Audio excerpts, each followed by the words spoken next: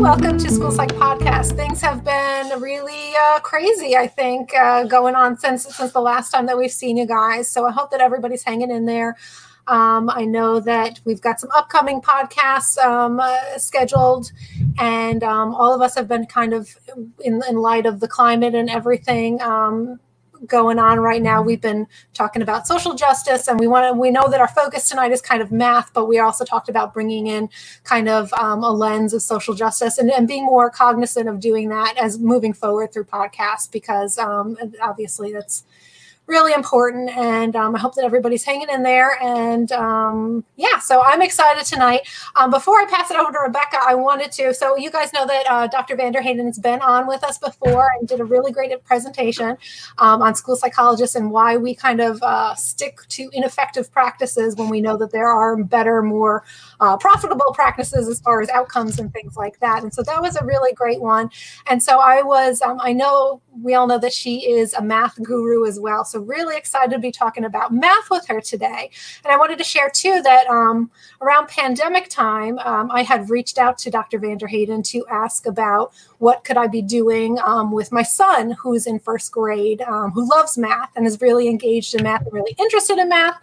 And just kind of reached out to her to see what she would recommend as far as what could I be working on with him. And this is before my district was even like putting out lessons and things like that.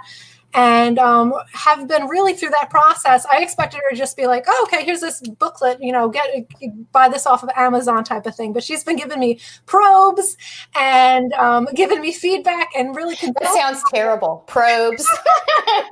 CBMs. We can talk more about that. But, and it's been really enlightening for me to learn a little bit more about math. I think that I know a lot about reading at this point, and it's really been kind of growing my skill set and my knowledge base, because I really, as a school psychologist, didn't know what kind of a scope and sequence for math skills would be. And I've learned, especially, I'm sure she'll be talking about like automaticity and whatnot. And so some of the things that I'm like, okay, he knows how to do that. He knows how to add.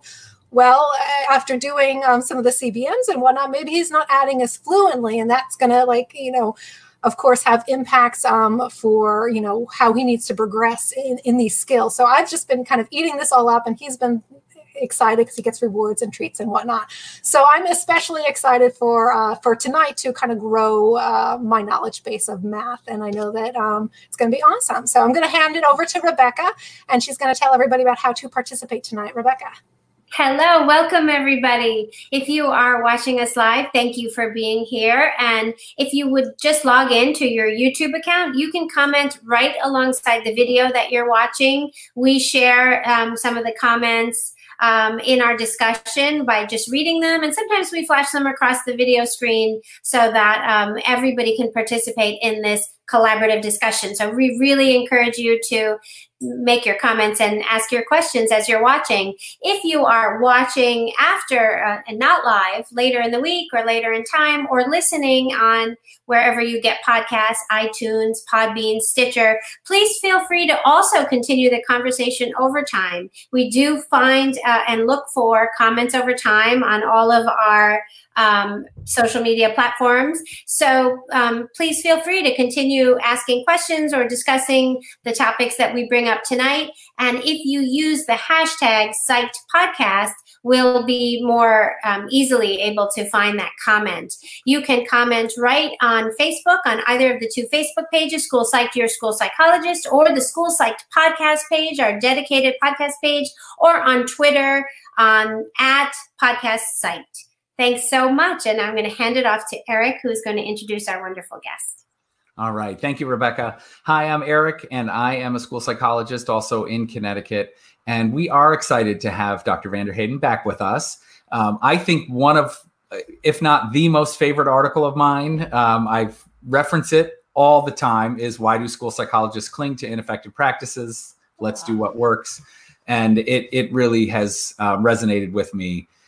So I'm grateful that you came on previously and spoke to us about that. And I think in light of so many things that are currently going on, we are recognizing the pandemic has revealed so many inequities in our education and other systems, and the systemic racism that is front and center now, rightfully needing to be addressed.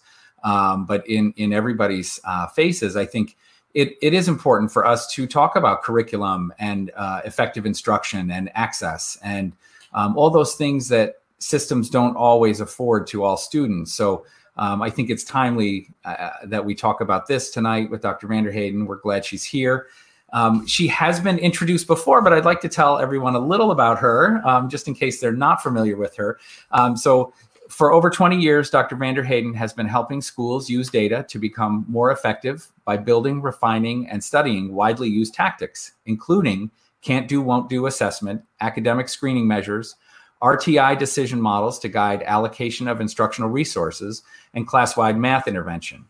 After a decade as a district leader and faculty member at LSU and UCSB, she started her own consulting business. She's also published more than 95 scholarly articles and chapters and 7 books, and has given keynote addresses to state school psychology associations and state departments of education in 31 states and Singapore. She's also directed and evaluated school-wide improvement efforts with strong results on student learning. She now is director of Spring Math? Well, I don't know how much I direct. I'm definitely the founder, and okay. I control what's under the hood, I guess. The marketing and all of that's out of my hands. Now. Okay. Yeah. Well, Spring Math is her program right now, business, and she can tell us all about that. You can find more about Spring Math and Dr. Vanderheyden at springmath.com, their website. And so we welcome you tonight to talk to us pretty much about anything you want to, but we're the real thing. But really, your research-based methods for instruction, intervention, and assessment, especially in math, as well as maybe debunking some educational myths in math. So welcome, Dr. Vanderheyden, and please tell us more. Thanks for having me. Yeah, I've been doing lots of sessions around what it's going to be like when we go back to school. And, school psychologists, we need to get some wind in our sails and go back ready to work, because there's going to be a lot of work to be done. And, to be honest, math was not in great shape in many places before we lost 25% of the school year. And so I think this principle of efficiency is going to be really important. When you have time to spare, you can try things. You can use slightly less effective tactics. You can use things that might work for 2 or 3 learners because you think it's cool, and kind of balance that with other things. But it's inefficient when you have to accomplish a lot and there's going to be a lot of risk. You really need to be selecting, I believe, tactics from the toolkit of tools that will work if you implement well. And, in math, sometimes the concept of explicit instruction is has bad connotations. That means you're standing in front of the class talking at children, which is not what explicit instruction is. It needs it was a PR makeover from the words direct instruction, which people really hated, right? So then we began to call it explicit instruction, and now some people sort of hate that too. So we need another PR makeover, but there's no replacement for it. It's very effective. It does not inhibit curiosity. It doesn't have to inhibit curiosity. I think sometimes it's just jargon. It's just, we talk about things and we use terms that trigger people. And this happens to me on Twitter a lot. And then once you talk it through, most people they get it, and they land in a place of, reasonable. Children need assistance. You can't wait for children to discover math solutions. Not that discovery is not important, but you certainly don't want to wait for that. First of all, some kids will never get there.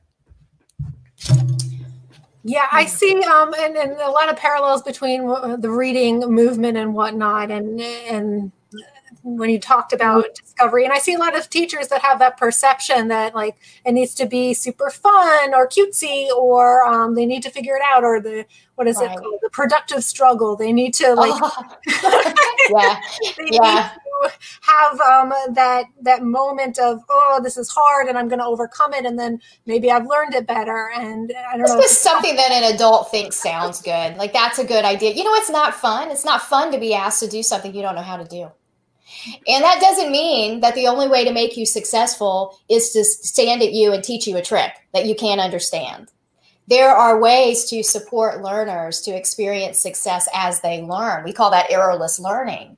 And that's fun and that's engaging. And children are tuned in and they are paying attention and they are actively responding. And then they begin to be willing to take risks, to really reveal their thinking and try a different solution. And you can absolutely encourage that. That comes at the generalization stage of learning, not at the acquisition stage of learning. I think what happens is there's this real divorce from content area expertise and instructional science. There's real science to the way we design instruction. Of course, you all know I tie it to the instructional hierarchy. And that's just a great way to organize instruction in the classroom and think about, if this is new information for children, then I need to provide acquisition support. And acquisition support includes, close contact and support from an adult who can detect errors. You don't want errors to go untrapped. That's why this notion of productive struggle is kind of backwards, because according to instructional science, that's a bad idea. That's inviting kids to make errors early in a learning sequence, which are really hard to remove later. It'll cost you twice as much instruction to remove them later. So once you've had really successful acquisition, then you move into fluency building, which is about making the learning easier for the student. That's it. So, Kent Johnson says that fluency is what you do when no one's watching, because you like to do it. It's easy for you. It's not fun to practice your scales on the piano when you're first learning to play the piano. It's laborious. It's hard. That's why parents fight with kids about piano practice. Both of my kids got fired from piano, so I'm like an expert in that.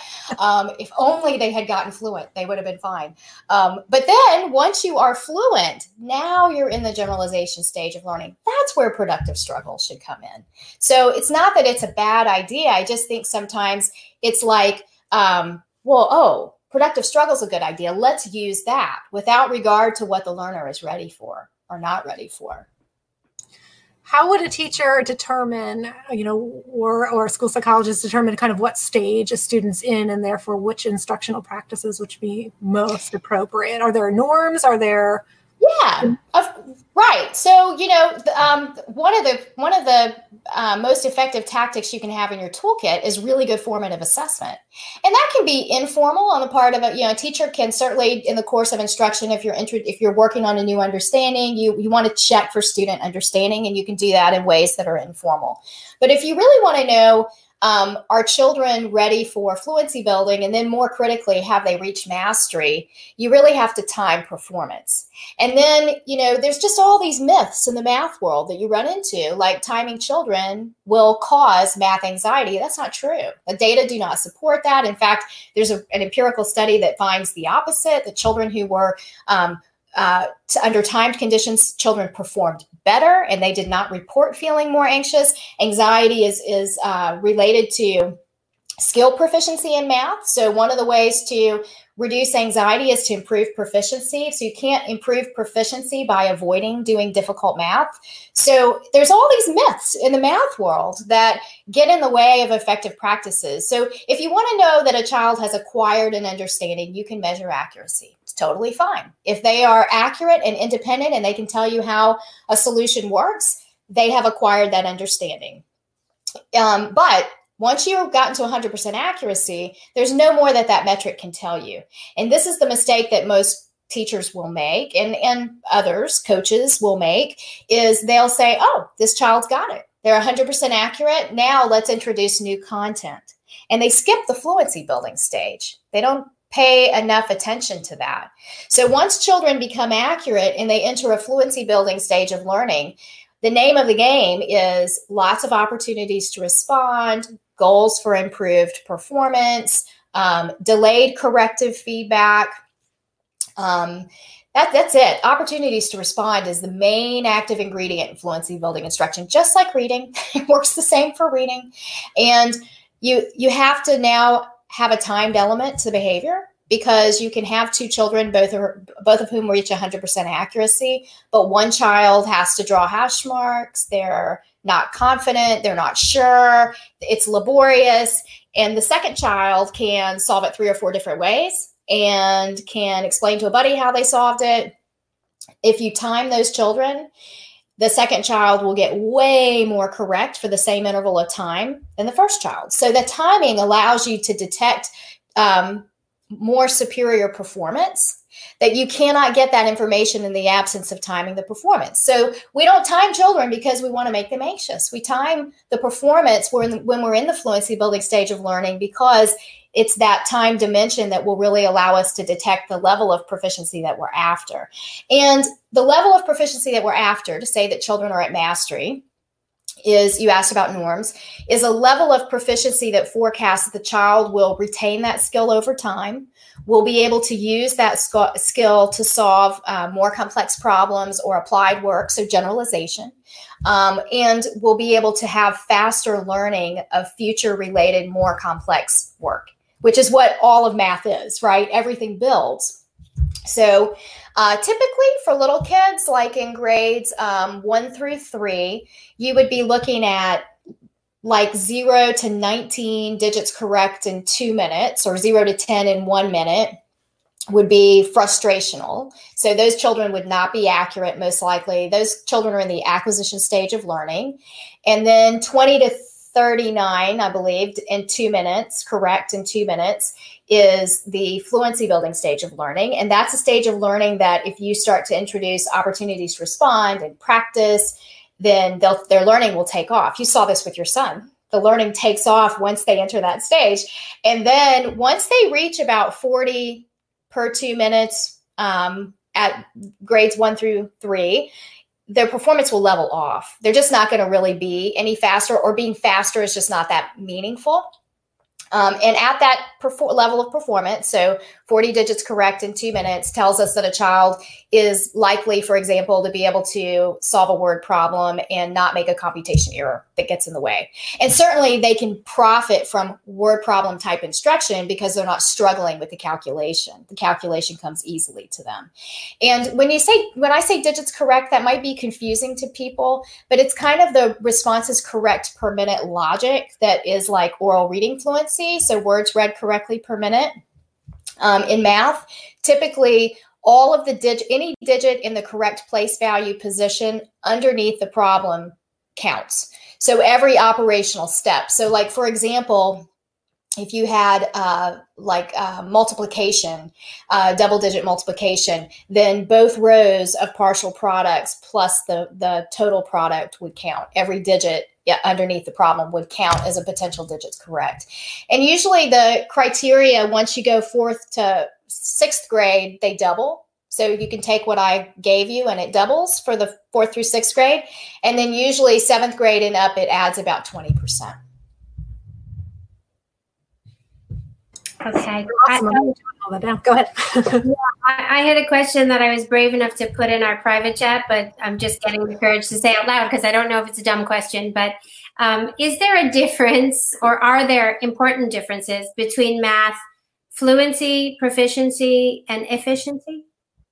Well, I'm not sure about efficiency. I think flexibility is another really important dimension of performance in math. We could talk about that separately because you didn't ask, but I would say that one's different. Fluency and proficiency, I'm probably going to use those interchangeably, except usually when I say proficiency, I'm referring to like a level of fluency that reflects mastery. Okay. Yeah. Thank you. Mm-hmm. Okay, when I'm thinking about, being in classrooms, I typically don't see a whole lot of fluency practice. I do sometimes with like the multiplication facts, and the addition facts and whatnot. And so I hadn't really thought about kind of, some of these other skills that now I'm seeing in working with my son and also my daughter too, that to be fluent just with counting even. My daughter's 4. And so we're working on that. And so that's been kind of eye-opening to me. So do you feel like schools as a whole aren't doing a good job with that? With building up to that automaticity? All day long. And I need to give credit to Dr. Robin Cotting. If you don't know her work, she's magnificent. And she wrote that article with me that we wrote in the communique that got picked up by the Marshall Memo, resonated with people because people know we have a ginormous math problem in the US. We really do. We could do much better. And she talks about that a lot, in particular, that it's not just, struggling learners that need fluency building. It's all learners. And this is an area of mathematical instruction in the U.S. that is given short shrift, not just for struggling learners, across the board for all learners. In fact, I have a child who's studying for the SAT this summer, and he's going to be doing fluency building for 27 skills in sequence, which is how we do it at high school, because it will help him. Those foundation skills. And for us, as you've seen, we have 135 skills. So we do include the basics, but we quickly move beyond the basics. And when you build fluency with creating equivalent quantities, for example, and solving for unknowns with different quantity representations, and you build fluency with those skills, then what you're really doing is you're making mathematical thinking come easily to kids. And as they do that work, they will begin to notice things. They will begin to have confidence and really have an expectation about quantity and what operations can do to quantity. And that's so important when you get into proportion work, because proportions don't behave like whole numbers. And so children go, I don't know what I'm doing. So now I can't think about it. I just have to do the trick. And that is not what we want children to do. I mean, if you've ever run into dividing with fractions, right? And there's like this stupid little saying, yours is not to reason why, just invert and multiply. That is ludicrous, because most humans will forget, well, which one do I invert, right? Well, it works. There's a reason that it works. So you have to unpack the algorithm. We don't shy away from the algorithm, but we help children really understand how and why the algorithm works, to use math that they already have. We use explicit instruction to script and walk them through, almost like guided, supported. You've seen some of it in our protocols, Rachel, with your children. And you can really help them understand how it works. It just takes a little practice. And then they're less scared of it. They're less prone to forget it. And, they're less likely to just take the easy way of just let me memorize the trick, and then I don't have to think about it. Mm-hmm. Yeah. Wow. We're getting a lot of kind of chatter and whatnot. I'm going to throw up some questions here. This one was a good one. Are there basic norms charts out there? I mean, you were able to, because you're so proficient at this, kind of rattle the norms there. Is there a chart or something that people can reference? Well, Frank, let me tell you. Here's the problem with math. I mean, I've been doing this forever. I wonder if I have, let me see. So, yep. So the basic criteria come from this little gem. You see that name? That's Stan Dino and Phyllis Merkin. This is from 1977, which is when I was in kindergarten. And I mean, this book really operationalized RTI. They just didn't call it RTI. They didn't know that's what it was going to be. But that's where those criteria came to our field from. And where Stan got them from, Stan and Phyllis got those criteria from Precision Teaching.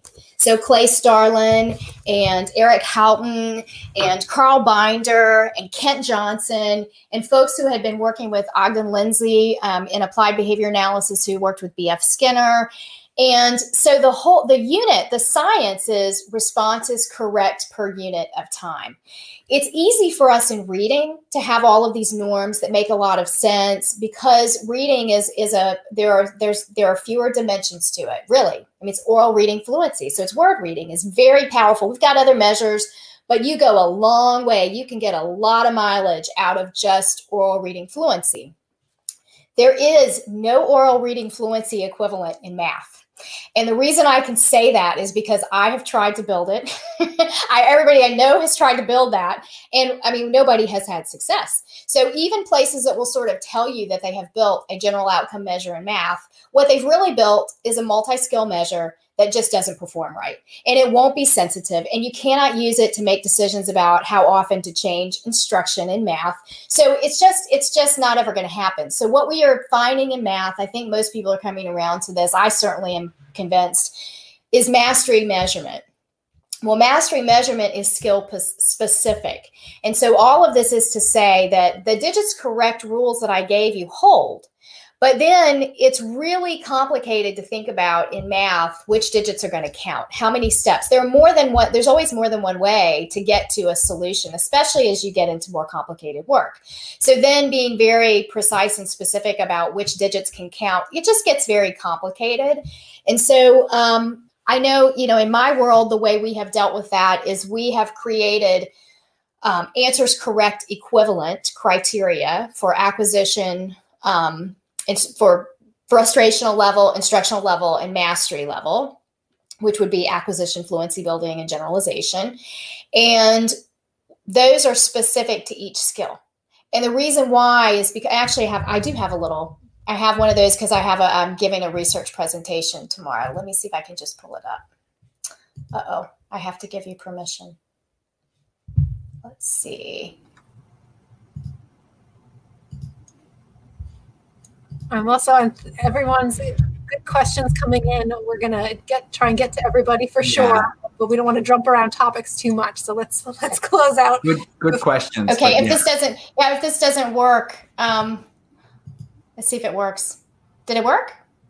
Can you see by any chance? No. No. So yeah, if you go to share screen and then share screen. Probably I have to. Uh-oh. I lost my little icon for you too. It might be because I've never used this app before, so I have to give you permission. Could be. And I'm not doing it right, probably. Let's see. Share has lost permission to capture your screen. Uh-oh. Okay, well, let's just forget that because that'll take too long. But then I can walk you through it. So imagine you have 3 times 5, or 3 plus 5 is 8. That's easy. That's one digit. But you could also have solving for a percentage of a fraction. And that could require setting up a problem step in the middle where you convert the percentage to a fraction quantity, and then you multiply, and then you get a fraction, and then you have to have a simplification rule, right? So if it's going to be simplified, how many steps do you allow where you count all of those digits?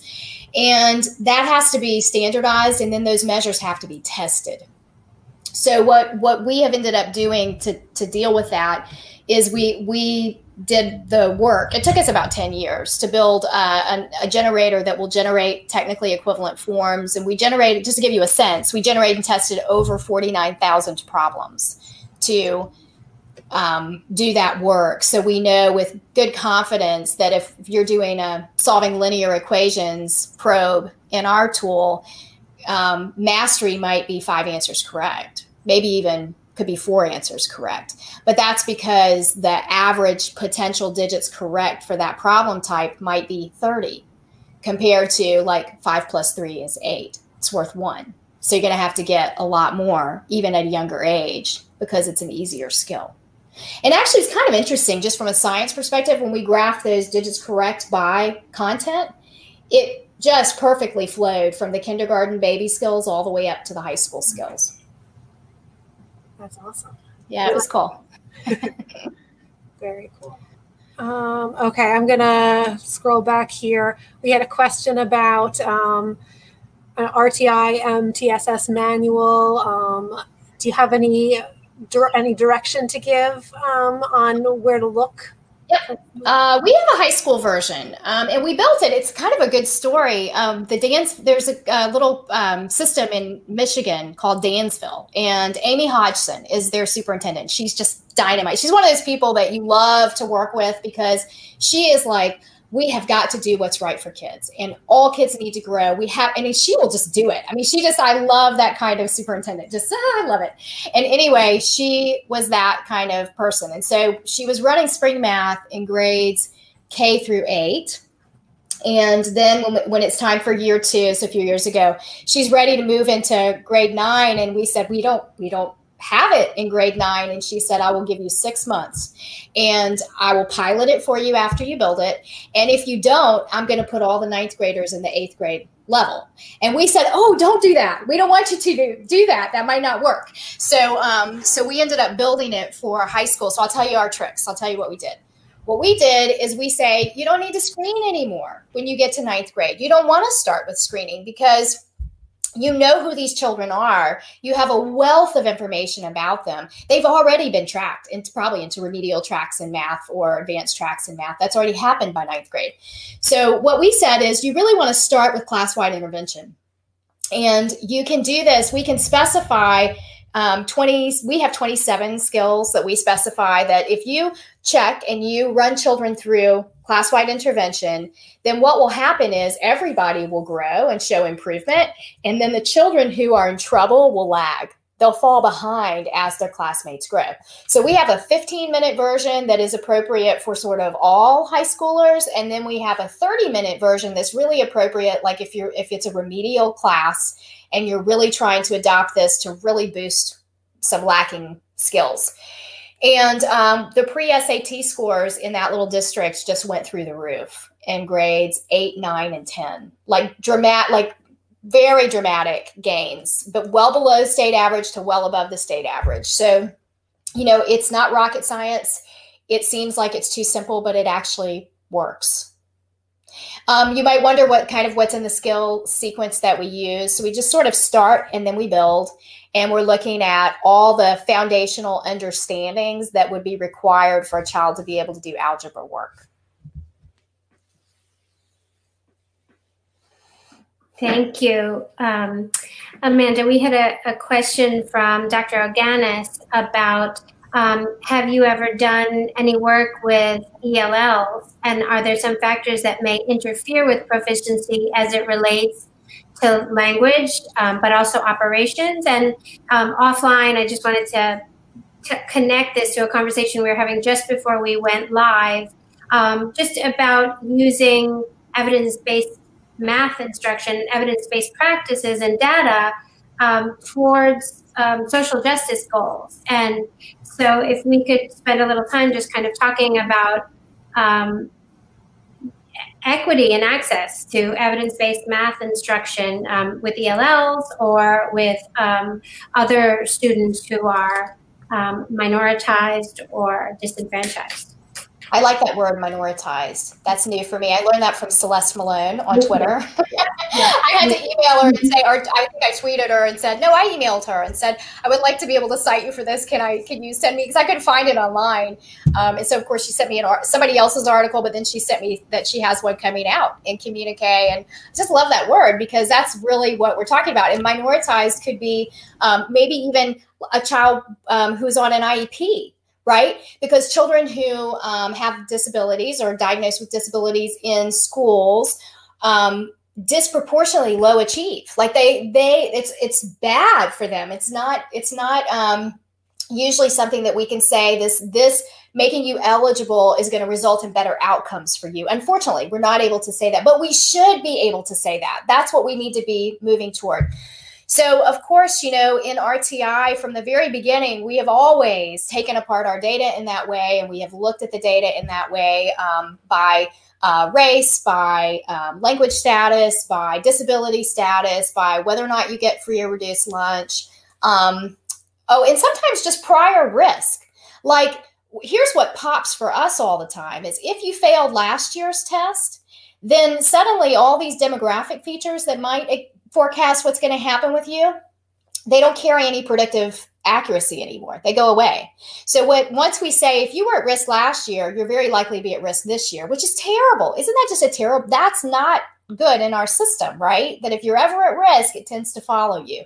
So the question about ELL specifically in language, which I could imagine, like sometimes we get it's different, but we get a similar kind of question about what about children who are on an IEP and they have a processing disorder? It's, can they really handle the language? So, the interventions that we use are very scripted. We will simplify the language. We try to build facility with mathematical vocabulary, and we try to do that, by using terms very consistently that are not confusing to children. And, the math world is so ripe with words that are just horrifically confusing, like borrow and reduce, reduce to fraction. You never want to say reduce a fraction because that implies to a child that it's going to be a lesser quantity. You never want to say you want to borrow a 10 because you're not going to give it back. So it just invites confusion, right? And then other classic ones, when Sarah Powell talks about these a lot, and other authors, the 13 Ideas That Expire in Math is a great article that's always updated with these little problems in math language. But like when you say 3.5, you're obscuring the very thing you're trying to teach, which is that you're working with a proportional quantity. So you want to say 3 5/10, even though it's a mouthful and it's awkward and it might feel like a burden. So with children who have any kind of language or processing, or just any child, we want to make this language accessible and easy. So we provide it in a way where it is written. We provide it in graphed kind of visual representations that children can solve. We always include in our interventions the requirement for children to talk about what they're doing. We want them to talk out loud. A great class-wide intervention is not silent. Children are talking, they're explaining their thinking. And like with your daughter, Rachel, I'm sure it's not like, super sophisticated foghorn, leghorn kind of, that cartoon, the little chicken who does the very complicated. I mean, maybe your kids are probably doing that, but even if their language is not sophisticated, that's okay. So like little kids will say, it's a bigger number. And we never want to punish that. That's their understanding. So we would want to say, oh, it's a greater number. It's a greater quantity. It's more. Oh, let's see. So where would it be on the number line? Let's find it, right? Or let's count it out with some counters. So you're not slapping their hand for saying bigger, but bigger can be confusing because then they think if you write it bigger, it's a greater quantity, and it's not. It has nothing to do with being bigger. It's just greater in quantity. So we can kind of help them talk through that. But I will say, the great equalizer in schools is intervention. It's not assessment, in my experience. And I think, I just had this trip down memory lane because I was looking at a program that we did for the Department of Ed, the feds, back in, I think, 2003. And that was a question that was asked on this panel, was about assessment and disproportionality. And at the time I said it, I still stand by it, is that traditional assessment makes too many assumptions about children. It assumes that they feel good that day. It assumes that they're paying attention. It assumes that you've not used some weird, unfamiliar term that's causing them to not be able to answer the problem. It assumes that they've had good instruction, which is the big misassumption. So we can do away with the need to make those assumptions when we introduce and we control, like, sort of in tandem assessment with instructional trials.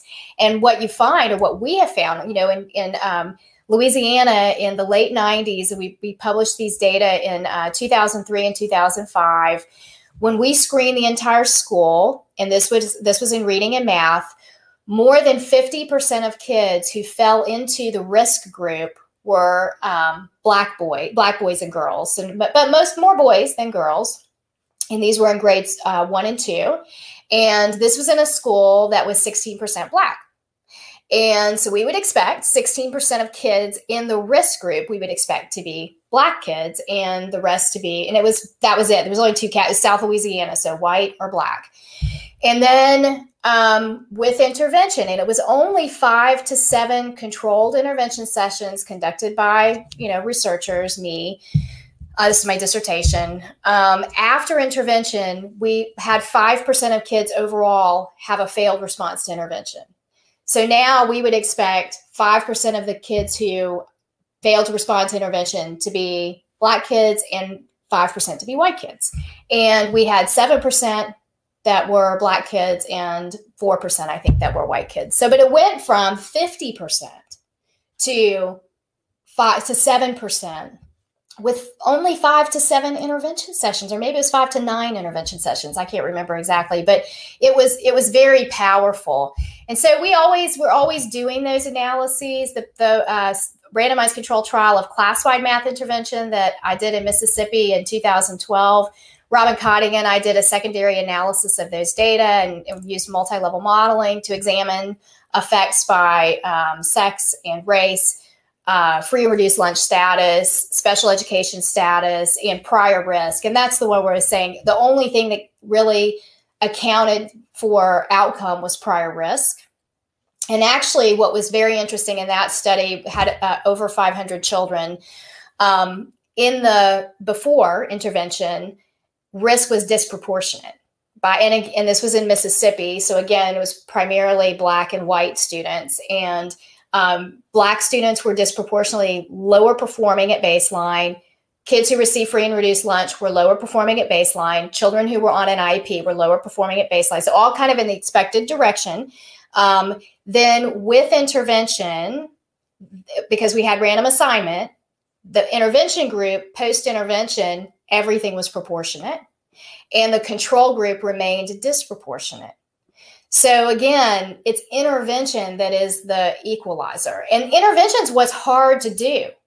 You know, it's easy to do assessment. That's why we do so much of it, because we can go in, we can knock it out, we can control it. But it's the intervention that makes the difference, and it's the intervention that helps us attain equity. I mean, I wonder tier 1 as well, too, right? I mean, that's what we see. I guess, again, and I hate to keep drawing it back to reading, but that's how I have more knowledge there. When I look at these ineffective tier 1 strategies that the whole class is getting, and then, you know, the ones that get the private tutors and whatnot are able to maybe overcome that. Yes, and some of them, they might not need intervention if tier 1 is good. You know? Yeah, we talked about this last time. Remember the concept of teacher-proof kids versus kids who really, you've just got to get it right. This is the beauty of the science of reading. And I just pray we get a Hanford who comes along in math and gets fired up. And I'm copying her on Twitter left and right, because I'm like, well, it's the same.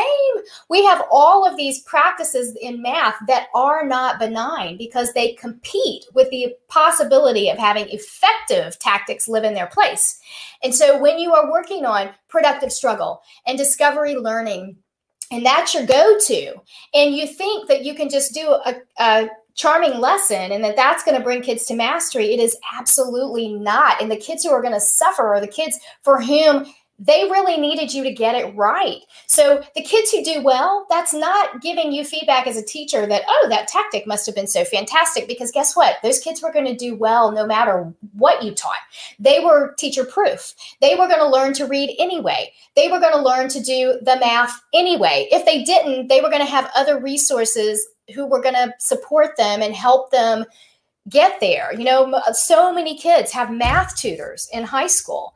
So science and math, yes, we need it, because, you know, there are lots of children for whom you got to get it surgically precisely right for them to master it. And if you do, they will. But if your teacher is delivering instruction to you that is philosophy-based, and this is a teacher who has been taught to fear the algorithm, so they let you mess around with manipulatives for 45 minutes in ways that don't make a lot of sense to you, and they hesitate to give you any kind of explicit instruction, you're going to go forward, and your trajectory, we know it's so predictable in math that once you fall behind, we know exactly, it's just like reading, you're going to fall further.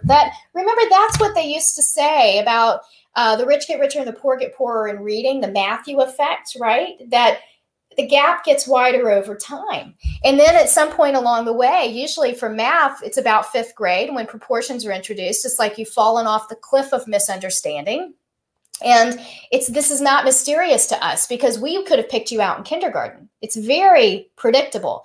My favorite math study that came out in 2019 was done by Sharon Kuhn and a colleague at Florida Center for Reading Research. And what they found is that you could not, there was no difference in whether or not children took an advanced course track in high school versus a remedial course track in high school in math in predicting that they were going to be at or above the college readiness benchmark on the ACT, okay, after you controlled for 5th grade math proficiency.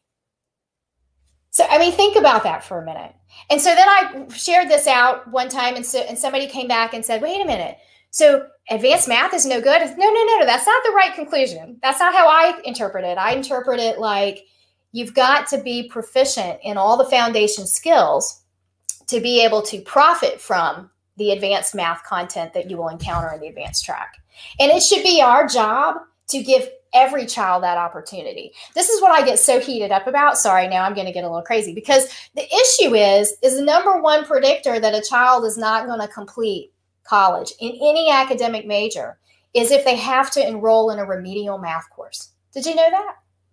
Now, talk about social justice. Now, let's say you work so hard to get there and you've borrowed a ton of money to go for your first year, and you just had crummy math instruction, which is not okay.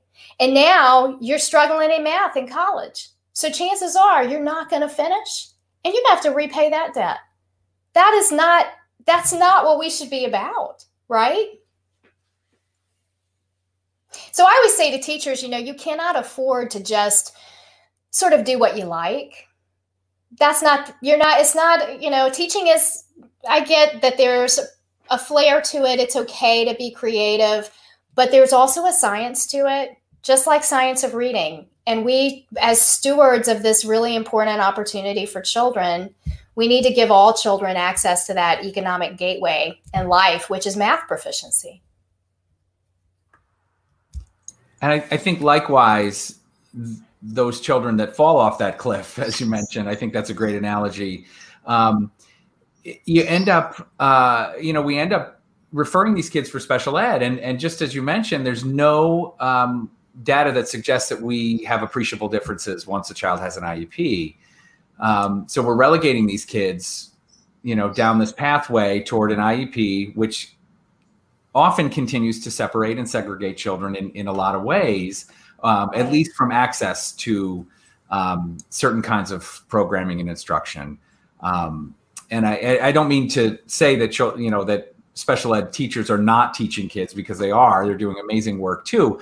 But sometimes those systems are not always allowing equal access and equitable access. Oh, yeah. Special education teachers are overwhelmed. That's part of it, is that they are also being asked to accomplish the impossible. Right. And one of the things that we're able to do, when you have a tool in schools, you can kind of see how it gets used. And when it doesn't get used well, it's like it's feedback to us. And one of the things that we discovered in our first couple of years is that it's really easy to get systems to adopt class-wide intervention. So don't be afraid of that. I mean, last year when the shutdown came, we had 40,000 kids experiencing class-wide math intervention every single day and growing like crazy. So teachers are willing to do that, because once they master the mechanics and it's not that complicated for teachers, and they embrace it and they begin to see, because we give them the results right away, so they can see that, oh gosh, this is a good use of my time. They're willing to do that. And it only takes 12 to 15 minutes of their time, and they can work with every child in the class. The thing I've noticed about teachers over the years, because that's my whole thing, is I just really want to be useful to teachers. So our theory of change is the teacher is the agent. That's the person's behavior that we're trying to impact. And they really believe in fairness. And so they really do. I mean, that speaks to their heart. You cannot show a teacher that there are 8 kids who need intervention and say, let's just work with 2. She won't do it. She will take whatever you've given and she'll give it to the other ones too. I mean, they will figure it out, because they just can't do that. So what we found that they were willing to do, and this includes special education teachers, is put everybody in a class-wide intervention. And so what we said is, wait a minute, that's not what special education is supposed to be. I mean, these are children who should be getting intensive, individualized, customized, personalized, really powerful individual intervention. So then the question was, how can we make that more efficient? Because what we heard across the country from special education teachers is, I can't do that. I only have 45 minutes and I have 10 kids. So I cannot I can't do a 20-minute intervention with every child. So we really need to begin to figure that out. And I think if you can really deploy in a universal way class-wide intervention, it will surprise you. And so even like the question about the ELL students and how do you really sensitively determine risk with ELL children in math? Because their performance may be lower performing, but we used to see that in reading, same kind of thing. Like I remember that when I worked in Tucson. But what you do is you don't pay attention to their static single point in time performance to signify risk. You pay attention to how fast they grow when you give them a well-controlled dosage of intervention.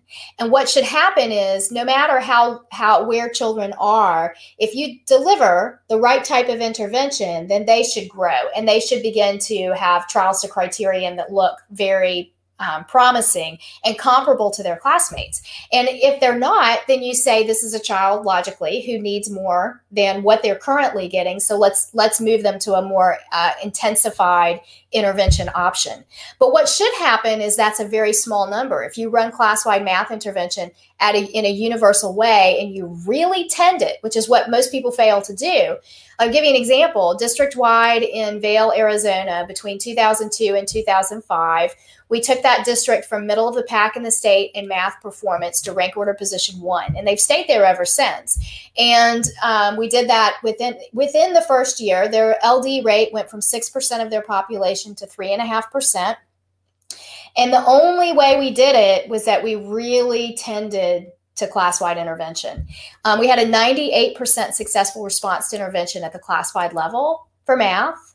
So what this meant was we only had to give individual intervention to 2% of kids. That's doable, but it's not doable for teachers to give individual intervention to 10% of kids. They can't do it. Even special ed teachers can't do it. We have a lot of questions coming in. I know that Eric has a question too, and we're trying to get to everything. And I've got questions. There's too many questions. It's all good. Yeah. So in my tool, I wrote all the interventions. This is my life's work. It's all I've done. I built it because I felt like teachers needed it. I couldn't talk it. I tried to talk 3 publishers into doing it, and they wouldn't do it. Wow. So I built it. And I wrote 550 individual intervention scripts, and they include scripted activities for conceptual understanding. I would be happy to send you some, Frank, if you just want to try them out. I don't know what grade you teach or if you have a particular child in mind. We also have one up. We have 2 up on our website. You can get a class-wide intervention protocol and all the materials that you need, and you can get an individual intervention protocol and all the materials that you need to run it for a week. And it gives you a sense of what our protocols look like, but those are just for 2 skills. So it might not be a match. If you're an 8th grade teacher, I can't remember what we have up there, but it's right on the springmath.com how it works section. You can scroll down to class-wide intervention or to individual intervention and say, view a sample class-wide intervention or view a sample individual intervention. But if those are not a good fit for what you're doing, then just shoot me an email or tweet me and I'd be happy to send you one.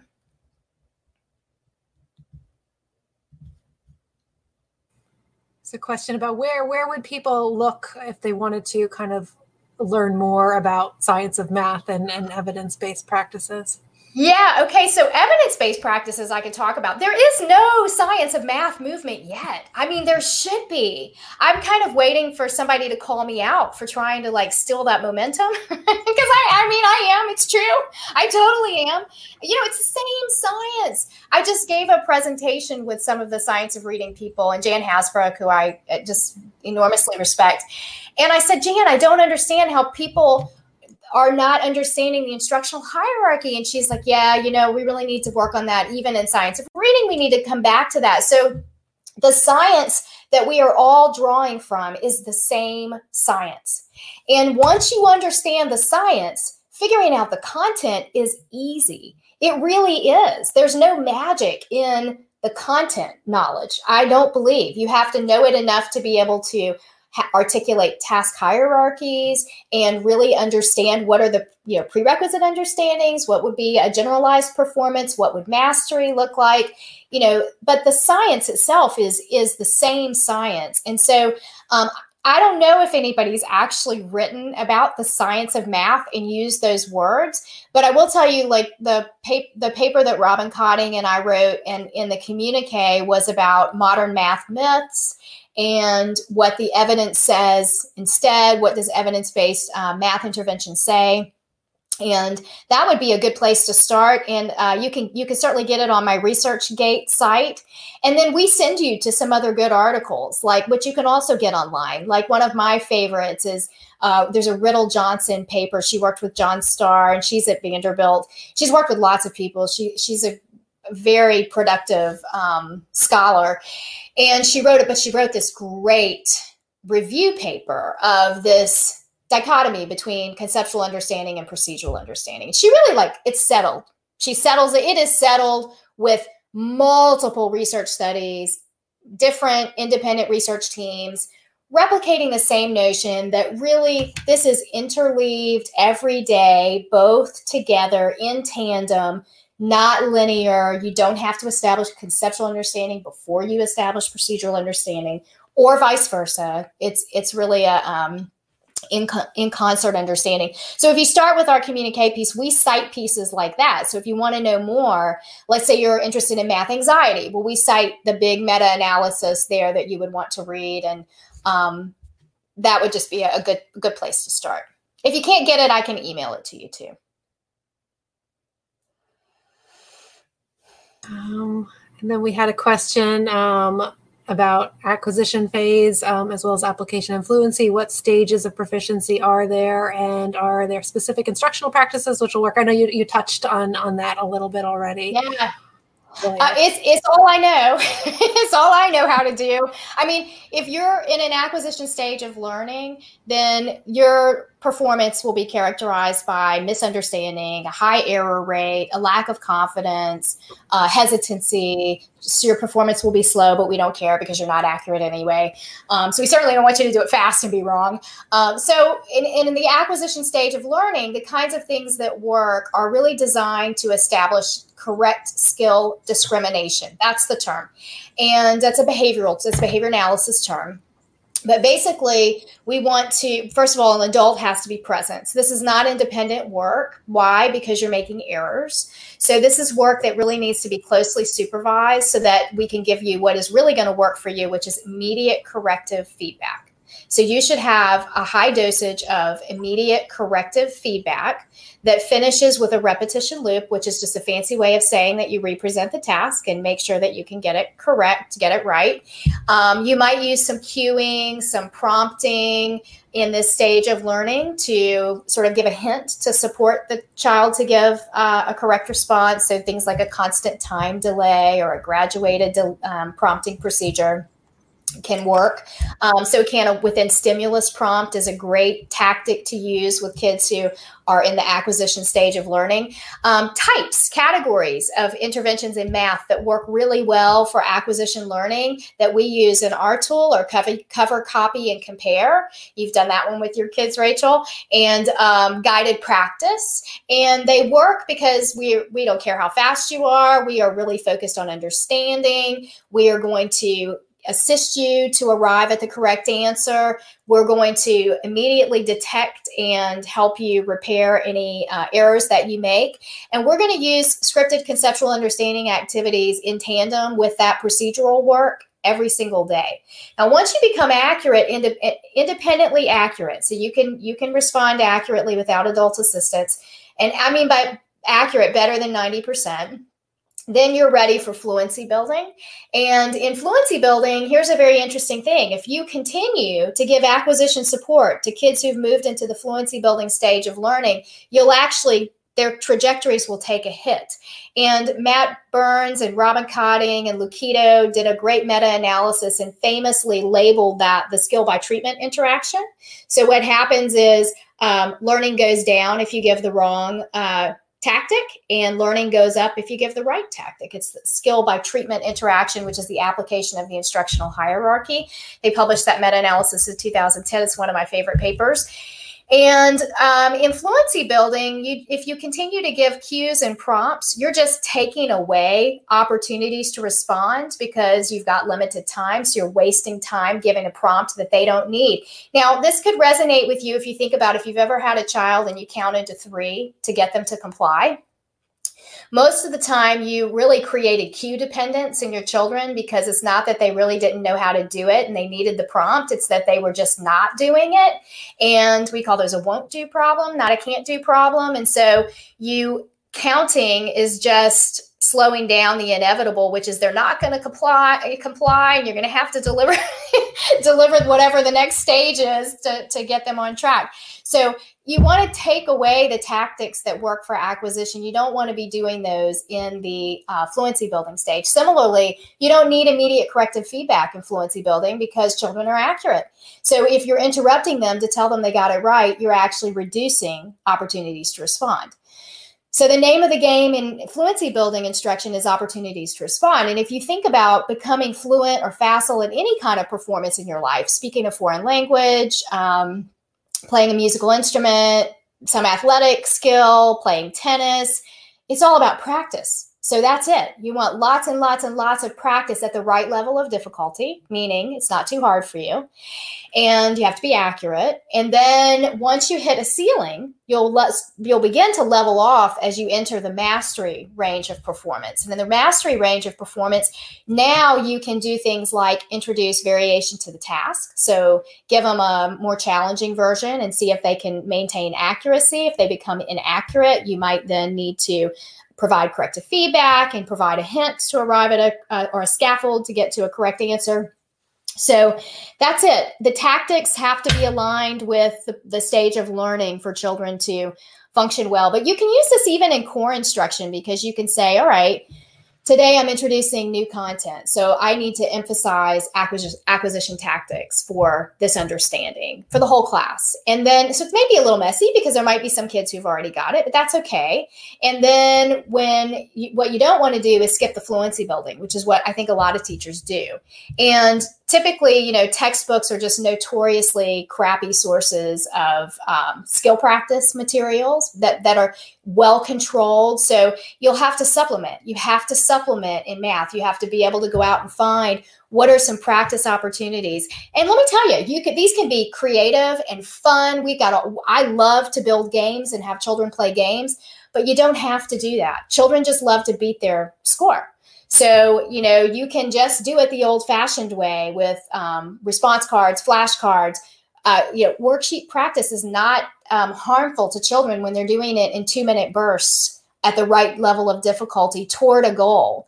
Most of the time when we think about drill and kill, what's really happening is that is crummy instruction. That is not high quality fluency building intervention. So I think sometimes too, again, this is where that jargon on Twitter can get tricky, because when I talk about fluency building instruction, I'm talking about exactly how surgeons are trained, pilots are trained, musicians become very creative and generative performance givers.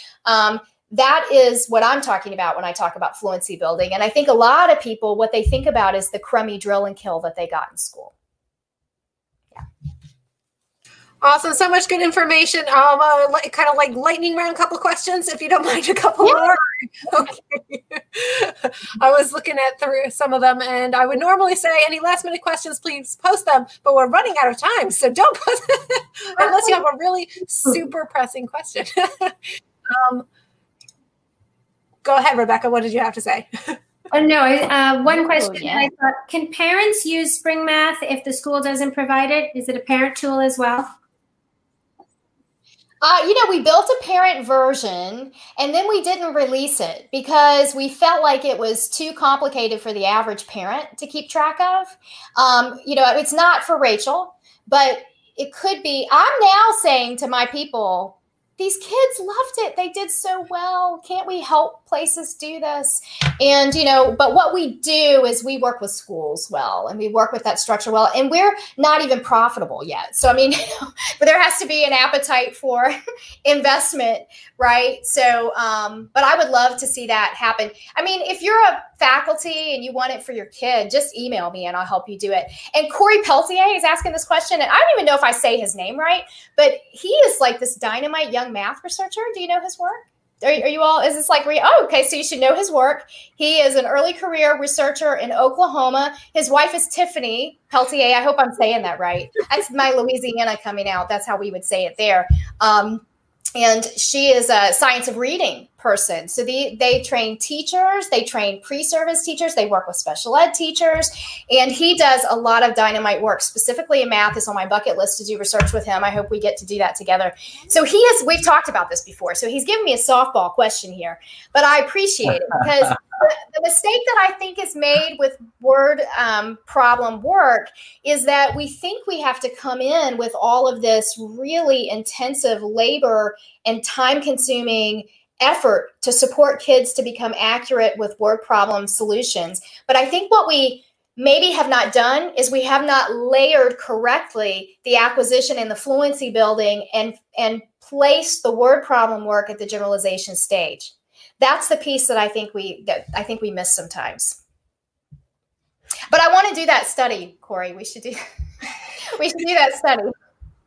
And the science of math, or can we say we started it here? You started it here. So you just said it. That's great. I love it. The only credit we can take is that we were helping the platform. Listen, it's so important, and it's the same thing. You know, you've got teachers who feel really stuck in ineffective practices, and they don't even know they're ineffective. They'll work for they work for a few kids, but those kids they did it despite you, not because of the instruction that you gave. Mm-hmm. So it's just the same, the science of reading, and I hope we can get some traction. Yeah. Awesome. And then two really quick ones for me. One, what are your thoughts on Common Core? We hear a lot of belly aching about Common Core and this new math and whatnot. And then I wanted to ask about assessment, just like CDBA type of stuff. Like what would your go-to like assessment battery if you have as a school psych have a referral? Mine. Yeah. Why would I mean, did I tell you we generated and tested over 49,000 problems? We have a generator. I mean, in the early days when I was building this, like in my little office and right here that you're looking at, it was a different color back then. My husband said to me, well, at least at the end of this, you'll have your own assessment generator because it's such a problem, right? So I used to use Sophros West, Basic Skill Builders. I mean, they're out of print now. You can still get a few online, but I would cut them into strips and move them around and hope they were equivalent. And then we tested them in a few studies.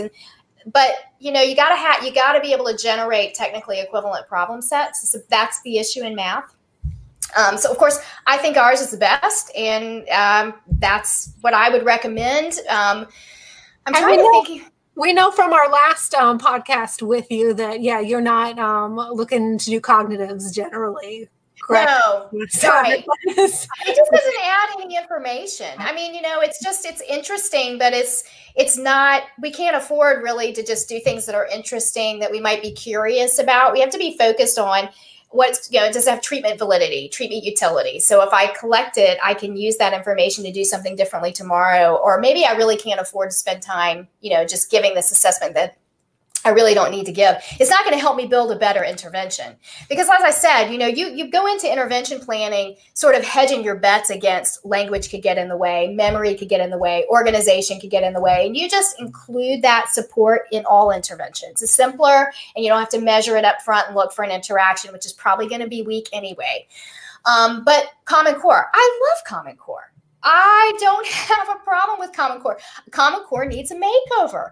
It's like, it just got politicized, and I think it's so misunderstood. And even like states that I've worked in that they go, well, we do not use Common Core. You look at their stuff, it's Common Core. They adopted it like 2 years later and they just gave it a different name, right? And then they say we don't use Common Core, but it's Common Core because the thing is, math is just a very predictable sequence of instructional outcomes or learning progressions that we can really articulate. And we would all pick the same things, basically. And we do, like in our tool, we built it before Common Core. So then Common Core came out, so we kind of got a chance to look at it. We have an alignment study, but we made a few tweaks, but there are some very subtle departures that we make from Common Core, but they're subtle because the point is Common Core is pretty good. Yeah. I think it's just misunderstood. And there's crummy instruction. So like if you get online, I use a video all the time when I train in math, and it is a video of a teacher saying, this is a way to build conceptual understanding. And this is supposed to be a multiplication lesson that is about place value understanding. And the lesson is so poor. It really is, that it just looks like a trick with a box, and it's supposed to express make the place value understandings explicit. It does not. It's very confusing. It's so much more complicated in terms of a trick to get to the solution that if a child had to try to do that later to solve a problem, they wouldn't be able to do it. So I think people think Common Core, and like this lady in this video, I know she's going to be in one of my trainings one day and I'm going to be mortified, but she says this is Common Core. And it gives Common Core a bad rap because Common Core is just a set of learning outcomes in sequence that are operationalized in ways that I don't have a problem with. They're not necessarily tied to these crummy tactics that you might run into online.